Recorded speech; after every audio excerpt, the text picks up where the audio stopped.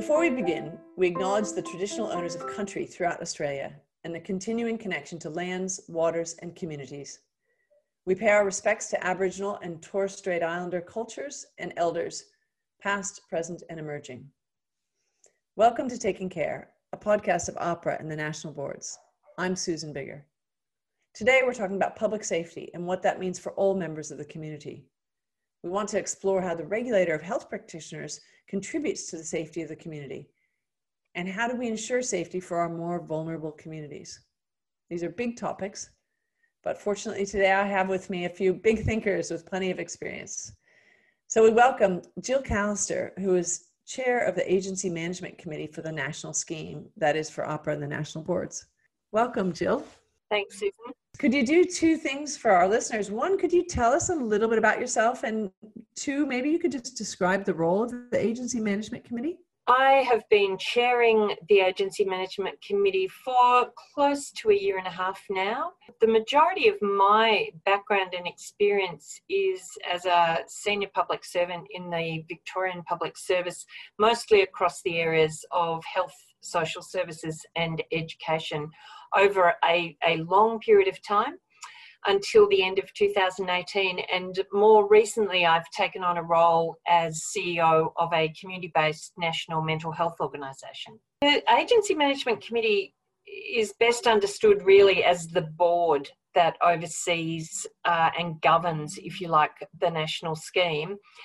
And that really happens in partnership with the national boards. So we oversee the operations of the scheme, the functioning of AHPRA itself, but there is this highly relational component of the Agency Management Committee, which is its relation to the national boards that essentially partner in the operation of the scheme. So quite relevant is our second guest, Martin Fletcher, who is the Chief Executive Officer of AHPRA.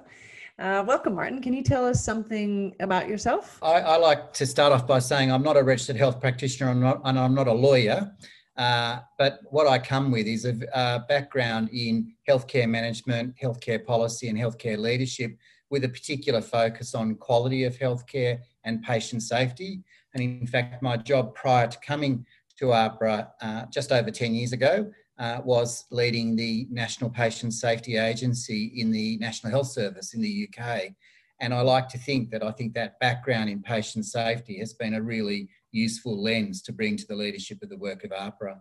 And that's a great lead into what we're talking about today, which is patient or public safety. Martin, you want to start by talking about what you think it means in practice to have public safety as the core aim for AHPRA and the national boards? From my perspective, Susan, I think the absolute core focus of a regulatory system is to act in the interests of the community and to really act in the public interest as well. I think sometimes there's a bit of a misconception of regulation that it's there for the professions it regulates rather than the community we serve. But I think for me then, talking about public safety, patient safety as being core of what we do is that recognition that we're here to serve the community and to make sure that our values, our purpose and our ways of working absolutely reflect that commitment to playing our part fully in ensuring that care is as safe as it can be. Jill, do you have any thoughts on this sort of core aim of public safety, what it looks like in practice? I think Martin made a good point. The broader contextual point I'd make is that AHPRA as the regulator is not solely responsible for public safety in healthcare. And I think that is one of the differences between AHPRA as a regulator in this complex system of healthcare and some other industries where regulation, in some industries, regulation is seen as having to monitor providers of a particular service or product who will always sort of do the bare minimum. I think the difference here is that you've got this whole complex range of codes of conduct, professional, professional standards, professional training and education that not only brings practitioners into their first registered role, but then continues through the course of their career. You've got ombudsmen and complaint bodies, you've got employers, you've got all sorts of organisations as part of what we broadly call a health system, both public and private, that are there to, I think, try and uphold high standards of public safety. So I wouldn't want people to think we're the only ones there at the wall protecting the public, because I think the system's built to protect the public, and the great majority of employers, providers want to provide safe and high quality care. Absolutely. And maybe there's a piece there about thinking about how do we work together with those organizations to do that. Martin, do you have any thoughts on that? Well, I think to pick up on that point, Susan, and just to build on the point that Jill's made, so I think one of the things that's really important when we think about the role of AHPRA and the national boards in public protection is this question of how we work as part of that wider system that Jill's outlined to ensure public and patient safety. And I would argue that we are a better regulator to the extent that we are actually able to work as part of that system. And that has, I think, implications for making sure that we're clear on our role, we're clear on the roles of others, and that we've got good communication and information flow and engagement with all of those people, you know, with a common interest ultimately in ensuring public and patient safety. So I can imagine there's some sticky points in this. Martin, you want to speak to some of the challenges? So, Susan, I think one of the challenges we face is that what regulation does is often not well understood by the community. And so I think we've got a real challenge to build awareness and understanding of what our role, of what our part is in that system that we've talked about. And if I can give you the example of our national registers, at the moment, it's possible for you to be able to search the registration status of every single one of the 760,000 registered practitioners we have across the 16 professions in the national scheme. But I would say that if you went and asked somebody in the street about the national register, they wouldn't know it existed, let alone have a view of how they might use it in the context of choices they're making about their own healthcare. So I think we've got a real challenge about raising that awareness and understanding and helping people to use the information we have, you know, in the example I've given in the National Register, to actually help them make the choices they want to make about accessing safe, high quality care. Martin, if we're following through on that idea, then why would someone do that? What does it help? How does it help them to go to the public register? Well, it would tell them, for a start, whether their practitioner is a registered practitioner, and we've got examples, and in fact we have offences under our law where people purport to be registered when they're not. It would tell you about their qualifications, about their background, when they first qualified, what languages they spoke, where they graduated from. But importantly, it would actually also tell you if there were any restrictions on their practice. So one of the things that boards can do if there's a concern about something that a health practitioner has done is put requirements on their registration. So the majority of those are published on the National Register. So it would actually also give you information as a consumer of healthcare about whether the practitioner you were seeing was subject to any additional requirements. And again, that might mean that you still want to see them, but at least you'd go, you know, with eyes open in terms of what those additional requirements are. Yeah, but you're probably right in saying that many members of the public wouldn't have any idea that there's that vast source of information for them. I think that's right. And it's interesting when we talk to regulators in other countries, one of the things they think is most impressive about the regulatory scheme we have in Australia is the fact that we have that single source nationally for all of those professionals. In most other countries, you have to go to multiple different places to get that information. So I think it's an incredibly valuable information asset for the Australian community, but I think we've got to do more to help people understand that it exists and how to use it.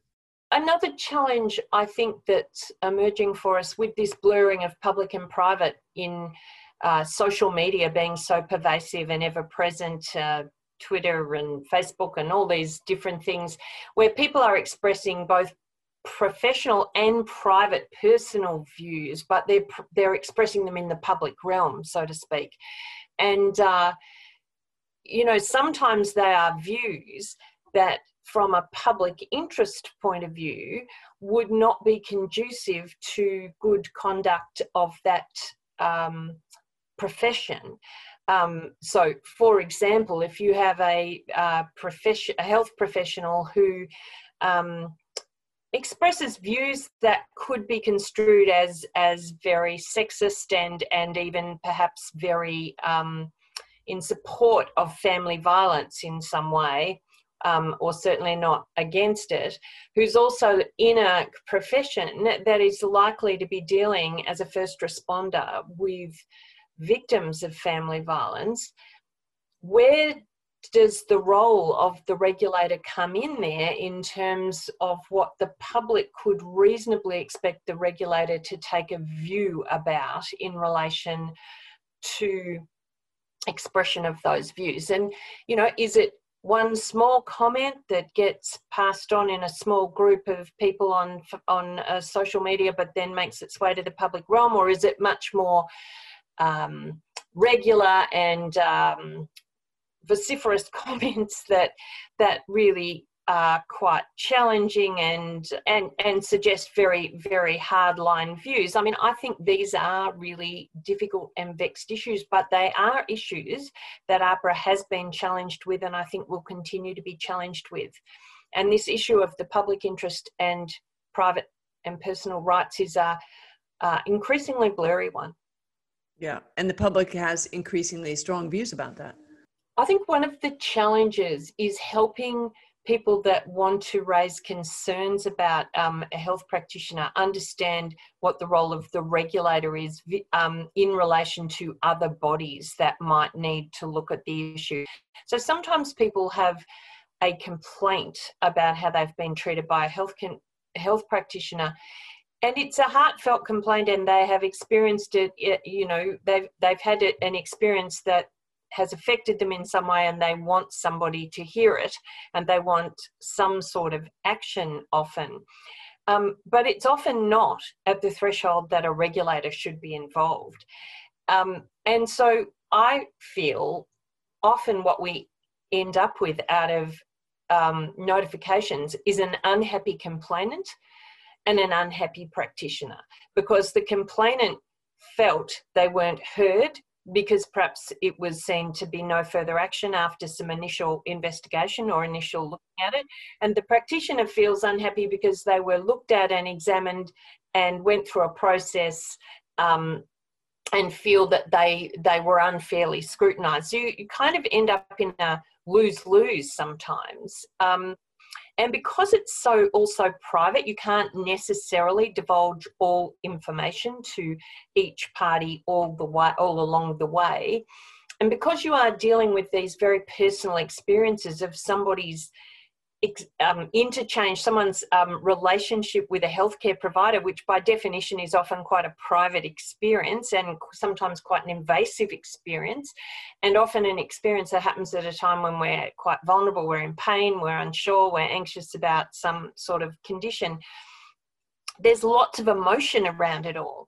And so unlike, you know, if you're regulating the banks, sure, when we saw the Banking Royal Commission, we saw awful individual stories of people losing their farms and houses because of kind of blanket decisions being taken by the banks. But at the end of the day, we're all able to sort of point to this big aggregate thing called a bank and say they behaved badly. This is a much more individualised personal experience, one by one, practitioner by practitioner, complainant by complainant, event by event. Getting that balance right so that you've done due diligence, you have been a proper regulator, not a complaint handler, in quite the same way, say, an ombudsman is, or a health services commissioner, but in a way that people felt that they understood what happened. I think that balance is quite hard to achieve.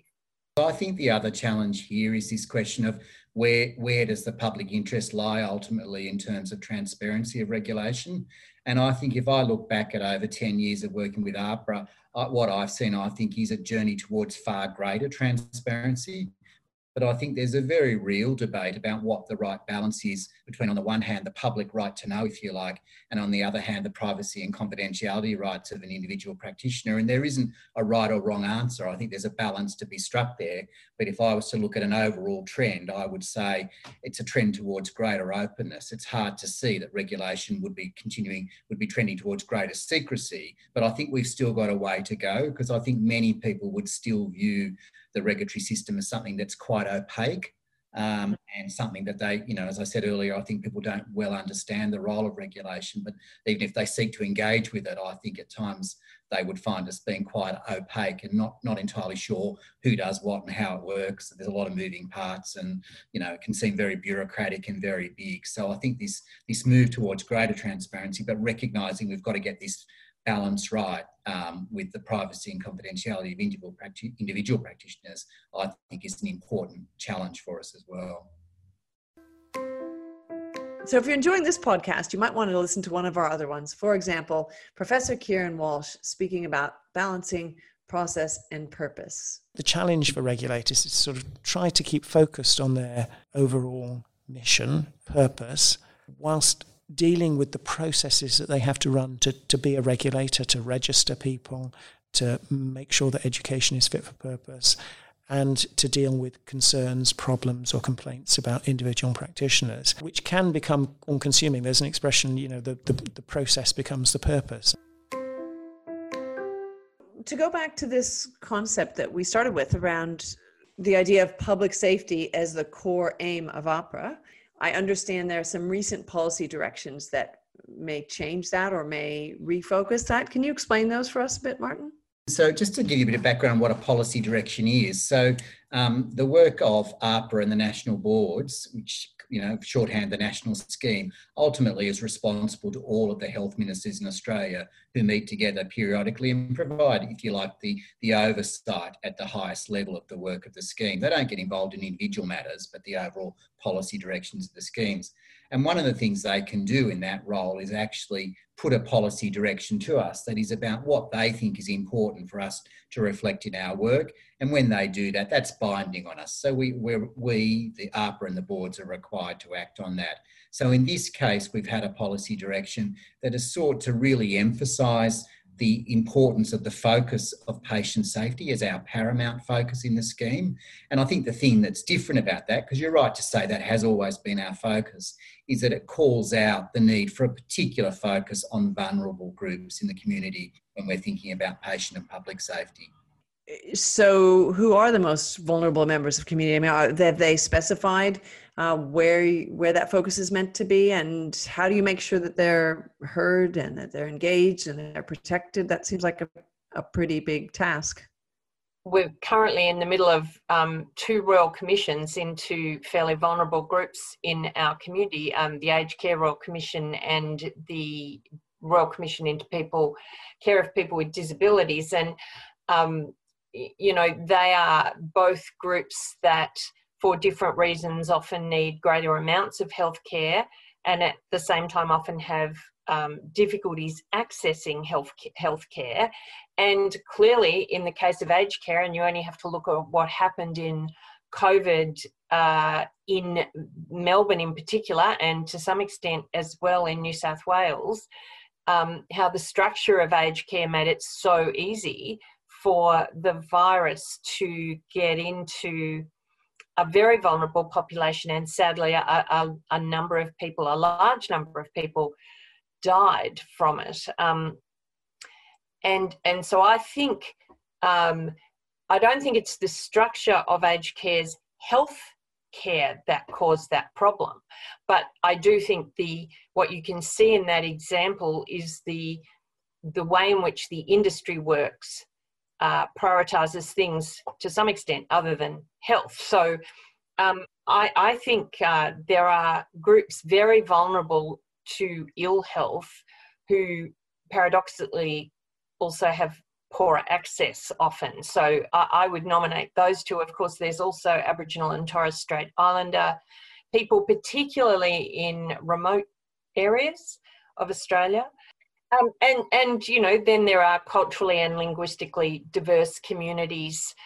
We are a very multicultural society.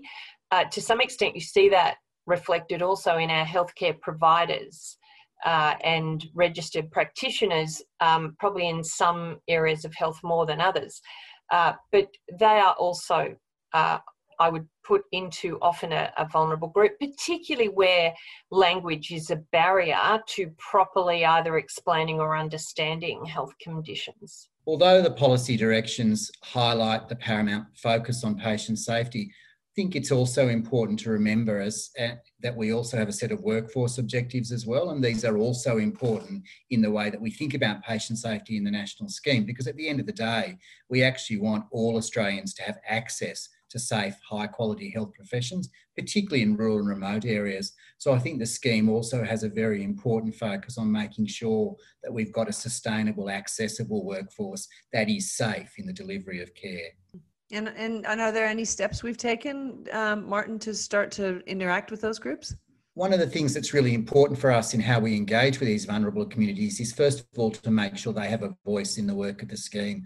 So we're looking very actively at how we can make sure that through involvement in boards and committees, through advisory groups that we've got and the like, that we've got those voices coming into the picture as well. And one part of the policy direction we've also got from ministers is to make sure, for example, when we're consulting on new guidance or new standards or new codes and guidelines, that we actively work with representatives and members of those vulnerable groups to get their feedback and input into what we're proposing in terms of those policies. I think there's also some quite practical things we can do. Like, for example, at the moment, the vast majority of the information we publish about our work is in one language, English. So I think we've got a lot of work to do to make sure that we think about making material available in different languages. Even when people contact us, making sure that they've got ready and easy access to interpreter services, and just that, that what we're doing is speaking to them in their language and in a way that is meaningful for their communities. So we've had an unpredictable year, all of us, in 2020. What do you see, either of you, as some of both the challenges and the opportunities that will emerge for Opera in 2021 and beyond that? COVID-19's reminded us all how much we rely on safe health practitioners at the front line to look after us all. And so I think one of the big areas of focus for us next year will be around mental health, both the mental health impacts of COVID-19, but actually the mental health impacts of lockdown, particularly in places like Melbourne and Victoria. So I think one of the areas of focus in all of our work is to make sure that we are redoubling our efforts to really be sensitive to some of those mental health issues. We know already, for example, that when a practitioner is subject to a notification or a concern being raised about that practice, that can be an extraordinarily stressful event for that person. And I think what we can expect that some of that will be heightened by some of the mental health concerns that are arising from COVID-19. So I think that focus on how we continue to humanise and really communicate well with people who are subject to our regulatory processes is a really important priority for us in the coming year. One of the things that happened for all of us in different ways in COVID, and AHPRA was no exception, was a whole lot of traditional boundaries dissolved. Because we had to do things, we did them. If you told us we were going to get up a sub-register of health professionals in the space of 2 months or thereabouts, we would have said fraught with risk, can't be done, will take a couple of years. And of course, it's a bit the difference, isn't it, between wartime and peacetime. So in wartime, you do things because you can, and there's more permission to take risks. Although I have to say, as we did that, we were incredibly mindful of mitigating and managing risks. So I don't think it has to turn you into daredevils, but it does make you realise that things you take as clear and unmovable structures and boundaries and processes and procedures can actually be questioned and changed. The world is more fluid under certain circumstances. And that there's lots of things in healthcare that where we're always being asked to be more fluid. I remember sitting early on in this role, sitting through a discussion about scope of practice. So there are many of the professions that regularly want to change scope of practice. We think of a doctor doing this and a nurse doing that and a dentist doing this, but the reality is those scopes of practice move around and change and broaden and expand. And I think it opens up this way of operating more potential to try and keep boundaries a bit more fluid and understand that things can be challenged and changed. I also think one of our big challenges, a lot of what we've made work, we made work because we were all in the same position, or certainly in Victoria we were, but we were all in the same position. The virus was everybody's enemy and it was everywhere. It was just in some places more than others. As we go back to a more, normal way of operating, if we end up with a hybrid of some people at home, some people in the office, people with different mixtures, that won't automatically work well. We will have to work to make it work well, because it just will create new inequities and new pros and cons. And the same will be true, I think, of telehealth and other virtual ways of delivering healthcare. There will be some things practitioners have learned that they want to continue doing, and they'll have good reason for that. And some patients and members of the public will like that, but some won't, and some will feel excluded and will feel that access is cut back. So we can't assume because things worked well in a crisis that they all automatically work well when the crisis is over. And I think we have to be quite thoughtful, quite deliberate, quite considered, and quite evidence-based about what that right mix of virtual and actual presence looks like to work well.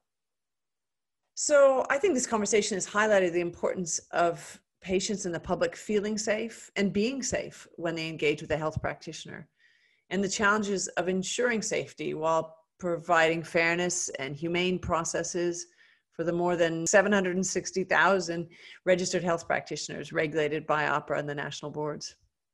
So thank you to my guests, Jill Callister and Martin Fletcher, for your commitment to public safety and your time today to talk about this important topic. Thanks, Susan. Thanks, Susan. And thank you for listening to this episode. If you have any feedback or questions, please email communications@ahpra.gov.au. To hear more episodes of our podcast, please subscribe to Taking Care wherever you get your podcasts, or just search for Taking Care on the AHPRA website.